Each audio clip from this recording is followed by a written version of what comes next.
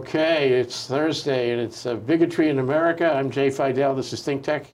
And my old buddy, Peter Hoffenberg, who's a history professor from UH, but who is not speaking on behalf of UH. He just comes with a lot of resource. We call it intellectual resource. Very nice and of we you. want to ask him Very this kind of question you. today. Sorry? Not everybody would agree, but that's very kind of you. Okay, well, Thank you. I'll say it again. I appreciate it.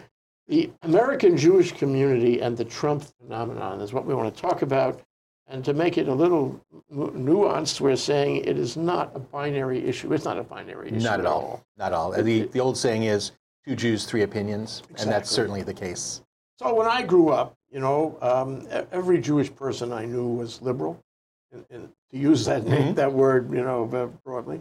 And in my view, right now, today, most of the Jewish people I know, most of them, not all of them, are liberal. And that means they don't like Trump, they don't like what he's doing, but they're conflicted about Israel, because, that's you support Israel. Does that mean you have to support Trump?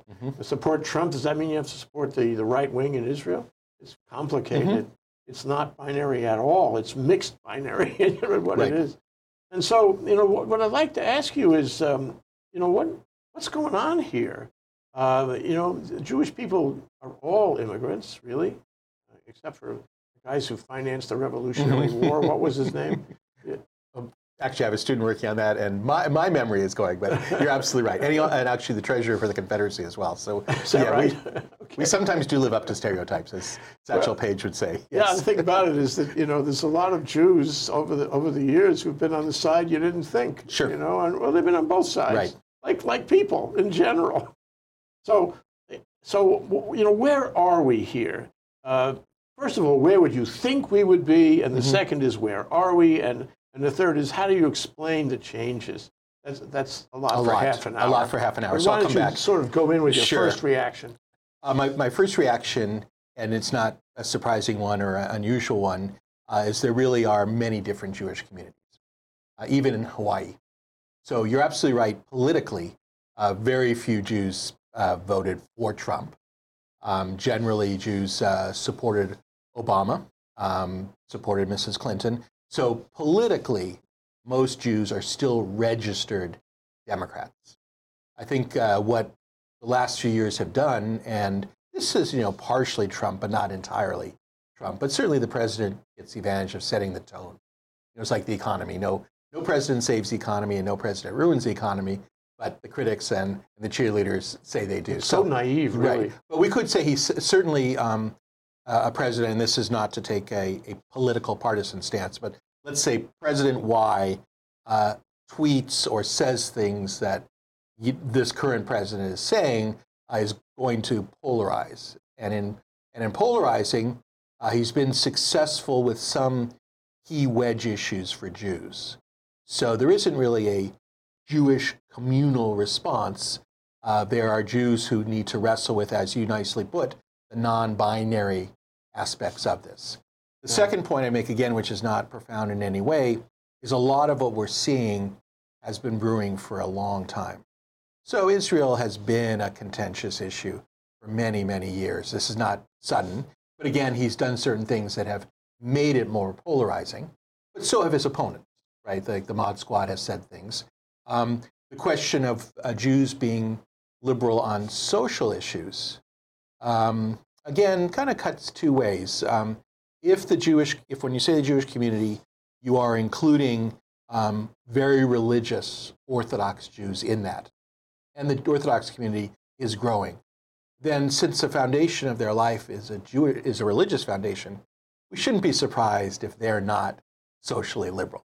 So the Orthodox, do not generally go out and support gay, lesbian rights. They don't generally go out and support abortion. But that's always been the case, right? But now, with this current tone, the idea of religious freedom has now grabbed people more than it did before.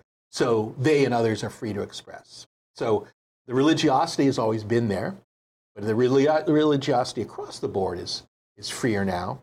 For example, Pompeo is scheduling an important conference on human rights, and he's shifting from what has been a 225-year-old understanding ever since the American and French revolutions of human rights and is switching it to a more traditional natural rights philosophy, which would mean that freedom of religion is really the only right you have, and everything else is added on. So religiosity, which does divide the Jewish community, right? There are Jews who are atheists, secularists, etc. So that would be my response. There are different communities, right? Some of the issues which the media in particular grab onto have been there for a while. And as we talked about last time, to a certain degree, the governor or the id is just gone. So people feel freer to say and do what they probably realized was not really socially acceptable before. I mean, there's almost no limit on, when you think about what people say and do in public these days, it seems to be almost no decency or limit where people have to, say, I really shouldn't, I really shouldn't say that, okay? But they don't. They do. They say whatever comes right, to mind. and sometimes it's because of a juvenile sense of freedom. I can do whatever I want. And on social media, there is no limit right. at all. And sometimes, and again, I don't really want to get into Trump bashing. I don't think that's, for us at least, that's not particularly intellectually stimulating. But if the government or the state seems to be acting in a way that certainly gives people some sense that, okay, it's all right. If the chief executive officers, it'd be like a company. If the boss is doing something, and you then say, well, the worker can't do that, that's a kind of hypocrisy, and we have that sort of tension now. Well, just listening to your reaction, I am reminded of W. Bush when he gave his inaugural remarks. He talked about faith-based everything, really. Right. I mean, he was directing it at faith-based. I said, what's this? This hasn't happened before, not even with Republicans before. All of a sudden, we're into faith-based, and I thought of all those mega churches in the South and the Southern Baptists and what have you, who are devoted to religion above all. I remember there was one. It was a Supreme. This is more recent. A Supreme Court candidate who was considered, who said that religion is more important than the Constitution. Right, the Bible. She said the Bible. Yeah. So not even religion, not the Quran or Hindu texts, but the Western Bible is where. Yes, she made the short list. And shortly after Bush was in office, the Department of Justice changed its attitude. The Department of Justice, for example, under Bobby Kennedy, was all about, religious freedom. I mean, everybody has freedom, and you protect, anybody who's being attacked on the basis of religion. What is that called? Religious freedom from the First Amendment. Well, you're protected from religious discrimination. Right, and the Department of Justice, up to that point, up to the Bush administration, would go after anybody who attacked religious freedom. But W changed it around. He said, from now on, we are going to defend churches. We're going to defend them. It was the Establishment Clause. So up to that point, the Department of Justice had been enforcing the Establishment Clause, which regrettably has declined since then. What is that, almost 20 years ago? And so regrettably, what we have now, what we had then under Bush, was the Department of Justice was protecting churches and advancing religion. And that's what we have now. Right. And I think the Department of Justice is doing that. On PS, by the way, it's not only the human rights, contortion, but yesterday I saw that the Department of Justice under William Barr was trying to return to the death penalty. They have. He's identified 5 individuals who will be executed. Right. And that's not inconsistent with a kind of, social and philosophical conservatism, which need not be religious-based. But it seems to be in the history of the United States, it's quite often based upon religion, or at least justified. There may be other reasons. I mean, we could have a long discussion about racism. I mean, inevitably, most of those folks who will be executed will be of color, and certainly almost always all will be poor. So you could also argue that religion might be covering something else, but certainly in the language. I think one difference might be, and you're absolutely right about the faith-based, particularly faith-based social welfare programs.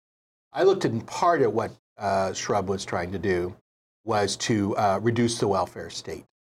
So rather than have food stamps, the government would support a church or synagogue hosting a food bank or something like that. And in his usual way, he went sort of halfway and then dropped it. So, but this administration and these Supreme Court justices want to push it. But as they push it, it's quite clear that they have a hierarchy of freedoms. And this gets back to the, really the issue you asked me to talk about. For some Jews, religious freedom is the most important freedom, right? For an Orthodox Jew, with all due respect, to be able to worship, to live close enough to the synagogue to walk on Shabbat, that's the most important freedom. And that might very well be matched by non-Jews, and that's the most important freedom. Liberal, more secular Jews certainly want to feel safe in their synagogue. The Tree of Life was really a shock to everybody. But I think if you asked non-Orthodox Jews what the hierarchy of freedoms would be, for example, many would choose a woman's right over her own body, right? Or the right to housing or something. And religious freedom would not be well, that's because the Jews are not so religious anymore. Well, but, right. So when we say, though, different Jewish communities, there is a growing religiosity. The two groups that are sort of growing are those who are religious and those who are not identifying themselves as Jews. Yes, well, I agree. I mean, there's a the lot Reform and conservative movements are both sort of struggling a little bit. Reform movement is more conservative than it used to be. I mean, my father would be shocked. Our first rabbi, Rabbi Magnin, wouldn't eat shrimp, but not because of being kosher. He worried at a party that somebody had already dipped into the dip, and he was going to get the flu. So he always said, "Don't eat, don't dip twice." Exactly. But now you meet Reform rabbis who do keep kosher. So most of the Reform movement is getting more religious, more traditional as well. So that's a major shift within. Major shift. Oh, it's a major because major it shift. started out at Ellis Island. Everybody came in at Ellis Island. They were religious. They were identifiable. Right. Their community was religious in the Lower East Side or wherever they settled in the country, looking for other Jews, looking to share the Jewish religion, and practicing the Jewish religion and teaching their kids the Jewish religion. But somewhere along the line, a little affluence, changes that, and then the nuclear family goes every place in the country. That changes it, and people want to assimilate and intermarry, and that changes it. Before you know it, I don't know when this happened, but I think it was the 70s, the 80s anyway, where people started really denying their Jewishness and are not talking about it, going through their whole professional life, their whole academic life without telling anybody that they were Jewish, changing their names. Right, but there was a cost also. I mean, there is that gentleman's anti-Semitism. Law firms which would not hire Jews, just as some would not hire Protestants. There's an Arthur Miller novella called Focus, in which he discusses the anti-Semitism that he experienced in the naval yards during World War II. And to tell the story, he tells the tale of a man played by William Macy in the film, who is not Jewish, but he buys glasses like you and I. And when he puts the glasses on, people think he's Jewish. Isn't that interesting? Right. So, but what Miller was saying, right, is there was during American history a time when being publicly Jewish came at a cost. And I think Catholics can appreciate that.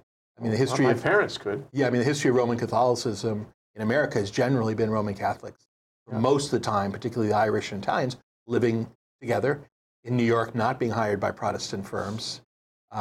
So you're absolutely right. Part of it was to become American, to assimilate. Certainly. And as that happened, they weren't so religious anymore, except the Orthodox. Right. I mean, we were all High Holy Day Jews, and as soon as the drash was done, we went to the LA Open to watch tennis. So let's talk about how that impacts their political connection. So right now, I mean, there are a lot of people who support, a lot of Jewish people who support Trump. There were a lot of people who supported other Republican presidents along the way. A lot of people in the state of Hawaii who supported Linda Lingle. I mean, she's Republican. So I think there's been a big change, it's hard to say when it started, of Jewish people who were liberal and democratic, who believed in human rights, who cared about the underdog, the disadvantaged, the other racial, underdogs, the blacks, for example, and passionately about that. But somewhere along the line, it started to evolve to something. And where and when did this happen, and why did it happen? Okay, so that's, I think, a common perception, certainly a perception the media would like us to see. And in a way, it's a perception that Trump and his allies are trying to exploit. Okay, I think if we step... But it is a reality. It's a reality, as my beloved father would say, all worlds are real. But the reality is that come November 2020, 65 to 70% of Jews will vote Democrat, if not more. No question. So what we see is, I think the Republican strategy is probably not to get Jews to vote Republican, but to get Jews to stay home. That's more likely. So, if the Republicans and Trump can paint the Democratic Party as the party of AOC and Ilhan, they're banking on Jews saying basically, to hell with it. I'm not going to vote for Trump. I'm just not going to vote. Or, going and leaving the president. It doesn't make that much difference. But there are only a small percentage of Jews in this country. But it's the contributions to the political campaign. But it's also, as we talked about that, it's a classic case of anti-Semitism. Focusing on a small group that you think has disproportionate power. It's as if Pelosi worries that Ilhan will ruin the party, and Trump hopes Ilhan will ruin the party, and we're talking about really a small number. But that's, as we talked about, that's one of the classic narratives of anti-Semitism. Mm-hmm. It's not worrying about wave of immigrants, as anti-Asian sentiment has been, or anti-African American sentiment about social disorder, which are classic racist ideas. It's a small number of Jews. I mean, Adelson, he's one individual. A small number of Jews will have a disproportionate amount of power. It's as if David and Goliath are kind of intertwined and merged. So to answer your question, though, there are members of the Jewish community who see in perhaps not as much what they like about the Republican Party, but have some concerns about the Democratic Party.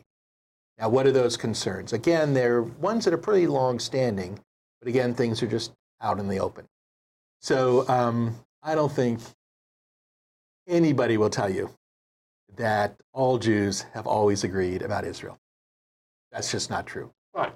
It was more true before than it is now. Well, what I think has changed is that even if we disagreed about what Israel was doing, Israel had a right to exist as a Jewish nation and a Jewish society. And that's really what's at stake here. And that's what we have to be very careful about. So if one believes, right, that Israel has a right to exist as a Jewish state and is surrounded by folks who would like to remove all Jews from the Red Sea to the Mediterranean, and there are people in the Democratic Party who seem to agree, their old fears are going to come to fruition. Now, there is no way the United States, even if Trump were not president, would abandon Israel. Obama wasn't going to abandon Israel. Mrs. Clinton wouldn't abandon Israel. Biden wouldn't abandon. I mean, Israel's not going to be abandoned. The question would be, should the U.S. assert influence in certain ways to make Israel, more open and more democratic? I think the Palestinians, the tragedy of the Palestinians is nobody treats them well, which does not excuse Israel, but the Saudis don't treat them well. The Palestinians were primarily in Jordan. They were kicked out. So those are issues, though, which for Jewish voters, they got to, they go into the booth and say, well, am I convinced that Trump moving the embassy is a good or a bad thing? Am I convinced that the current legislators would like, to stomp down on BDS? Is that a good or a bad thing? And you kind of have to weigh it. Well, let me ask you a cause and effect thing, both cause and effect. Why is the Trump administration, so infatuated with the right in Israel and moving the embassy in Israel, which is a provocative thing to do?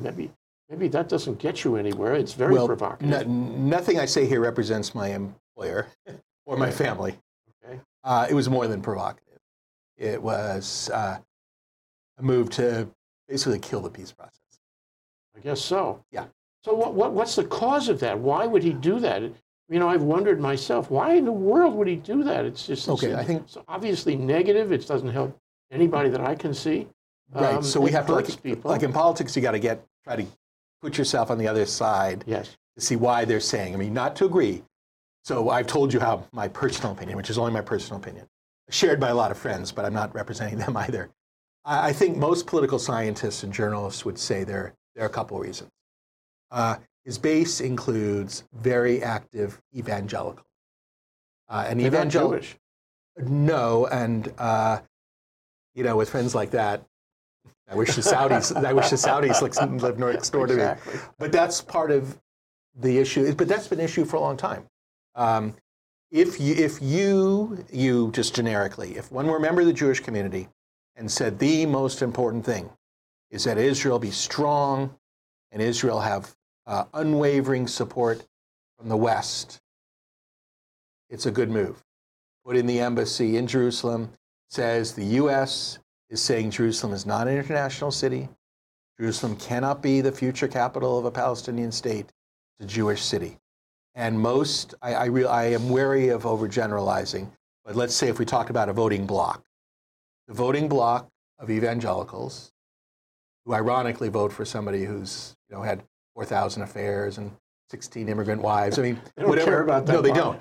But they do like Pence. I mean, that was very smart to put Pence in there as the vice president. Mm-hmm. Their idea is, and all your viewers and audience know that the second coming is around the corner, and the second coming will be in Israel, and non-believers will either die or convert. This is a big plan. Oh my God. And but we used to have an Israel Day here. Most of the booths were not Jewish. Many of the booths were Messianic Jews or Christian communities who love Israel. And they love Israel not as a Jewish state or society. They love Israel as a stepping stone in the pilgrimage towards the second coming. Now, that also affects, apropos your other comments, that means, if Israel's most important to me, and women's rights are not most important to me, then I'm happy making peace with these conservative Christians because we agree on the most important issue, which gets back to our previous conversation. Among Jews, what's most important? So, liberal Jews living in Hawaii would say, not only do the Palestinians need to be recognized and need to be treated decently, women's rights, those social issues, all the liberal issues are right. all conflated. Right, but you know what? Liberal is kind of a charged. They are issues of an open, tolerant, modern society. You can take away conservative and liberal. I mean, do you want to live in a society where difference is really respected and not just given token conversation about, but also, diversity within the group? Are you willing to really make a claim for individuals to be truly different and get along, which they can? Is that the way the Jewish community feels? I mean, I'm putting the Orthodox out of that. Well, the Orthodox are really rather cool in this way, in the sense that most Orthodox Jews live among themselves.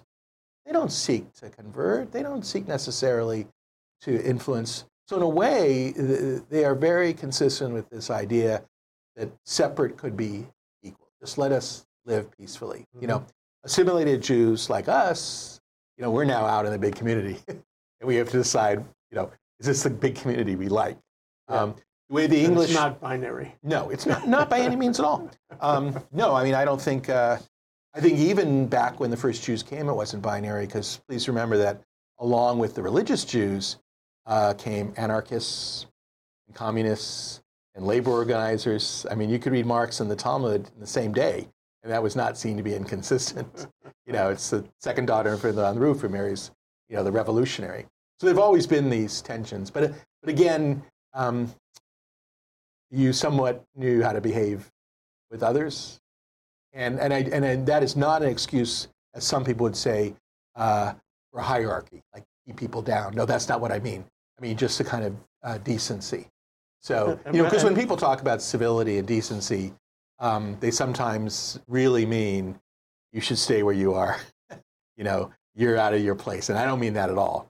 I mean just knowing knowing words that will get a conversation going, not knowing words that'll get somebody to hit you. And it just seems to be we're more in the get somebody to hit you mode. I somehow I think that World War II and the Holocaust and being oppressed in so many ways over the centuries, forms a community that is tolerant, a community that is empathetic with other people who are being oppressed, and that has defined the people that I know who are Jewish anyway. So here we are.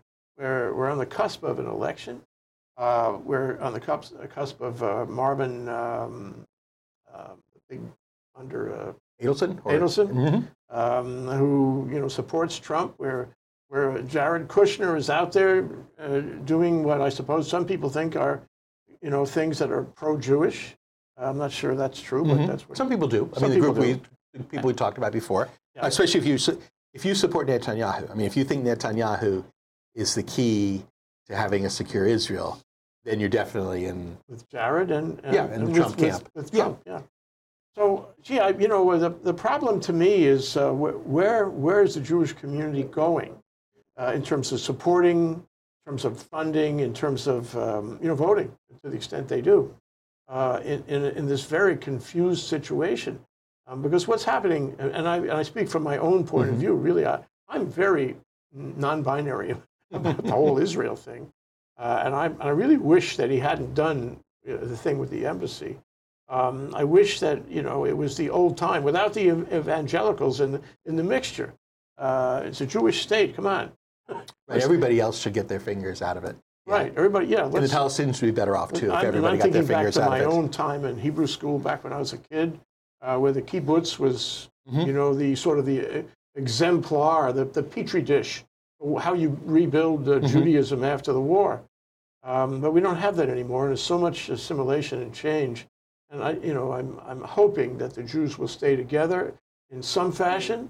Although I think these political stresses, don't really give us. They confuse it. Hence the thing about binary. So how is this going to work? Are the Jews moving? You feel there's a dynamic here? Are they moving toward Trump? Are they moving philosophically toward Trump? Are they tolerating him too much? Shouldn't they be out there in the streets with pitchforks against the guy who is racist and all that? Why do they tolerate him? Why does some of them move in his direction? Okay, some move in his direction. I think in part for the issues talked about Israel, and particularly his very cozy relationship with Netanyahu. So it would have been interesting, if it were a Labour prime minister. Okay, but the two of them have a sycophantic relationship. I mean, it was bringing it to when Boehner invited Netanyahu to speak before the joint session of Congress that undermined Obama and undermined the Iranian nuclear deal. So this has been going on even pre-Trump, and the marriage was with Netanyahu and Likud. And some Jews, certainly. I think probably, as you say, there are some who are exceedingly influential. But as a community, most Jews do not support Trump, and only, as far as Republicans go, support moderates. And particularly for today, Linda Lingle was a moderate Republican. I mean, in today's world, I mean, she struck me much more as an old-time Republican. Much more of a free market. She's getting her signals from old-time Republicans. Right, I mean, much more of a free marketeer and not so interested in the social issues. Those are the people who funded her and elected her. But that was more the old-time party. So I would say that, to answer your question, there are some active public people who recognize themselves as Jews, or others recognize as Jews, that support Trump because of Israel. I think some of it is because of dissatisfaction with some of the left. So, for example, when there's a tweet war or a piece of legislation which they perceive to be either anti-Israel or at times there have been anti-Semitic comments, they associate that as 180 degrees from Trump. And that you could see Pelosi's problem. She's got to try to control that. So I would say it's the initial question. It's a question whether they feel the Democratic Party is safe for Jews Yeah. and Israelis. Good question. I think that the statistics all show, though, that when push comes to shove, most Jews will not only vote Democratic, but if you look at the people who are protesting the camps, and I'll use the term camps, I mean, they are camps on the border. They were protesting camps, significant number of Jews, and almost every major Jewish organization in one way or another. See, I guess part of the difficulty is the labels. See, to me, it's liberal in the traditional way of opening up society, but it may not be liberal in the Democratic Party way. At the end of the day, the thing is visceral, and it takes on, what you studied at home with your parents. Well, the visceral aspects are important here, I think. The rise, as we've talked about before, of ethno-nationalism. I mean, at some point, Jews have got to realize that if a party allows dangerous idiots with tiki torches to march, and the president says there's some good people there, you got to really wonder. That's the kind of ethno-nationalism which Jews are fooling themselves. They might like other parts of the program, but they're fooling themselves if the ethno-nationalism of Bannon, Trump, and his supporters wins out. I mean, Miller, who supports the strict immigration policies, I mean, there's no role for him. He's a West Side Jew. He's a court Jew, and he will pay. I think that's been a question, ethno-nationalism. Globalization, and that's a whole other conversation. But as it affects Jews, have been associated with international finance forever. And those who lose their jobs or perceive they're losing their jobs because of globalization and the economy, you remember the PR piece that went out for the Trump administration that had Janet Yellen and other, and it had former Treasury Secretary who was Jewish. There was an international conspiracy, but in this case, it was, globalization. All those things have always been there. It just, the Pandora's box has opened now. And when those happen, you'll feel a bit like European Jews who in the 30s thought that they were safe. I feel there's but a parallel. a bit like. I don't think. Well, but it bears watching, don't you think? Bears watching. Well, you know the principle. If you refer to Hitler, you lose the argument. You know that. Hitler, may his name be erased. You're right, but it's a Jewish tradition in discussion. If your argument depends upon referring to the Third Reich or Hitler, you lose the argument. Okay, so but if let's say, should we watch? We should always watch, because true freedom, and I don't mean this silly, true freedom is always at risk. True freedom. Going back to Nathan Hale. I mean, to be the individual, to be able to have the orientation you want in public. And those are at risk, not necessarily from the government, they're at risk from society. The price of liberty. Yeah. Is eternal vigilance. Right. Peter Hoffenberg, thank you so much. We got to do this again. Of course, and absolutely. Next time it's global. All right, fair enough. Very good. Thank you. Thank you so much. It was a pleasure.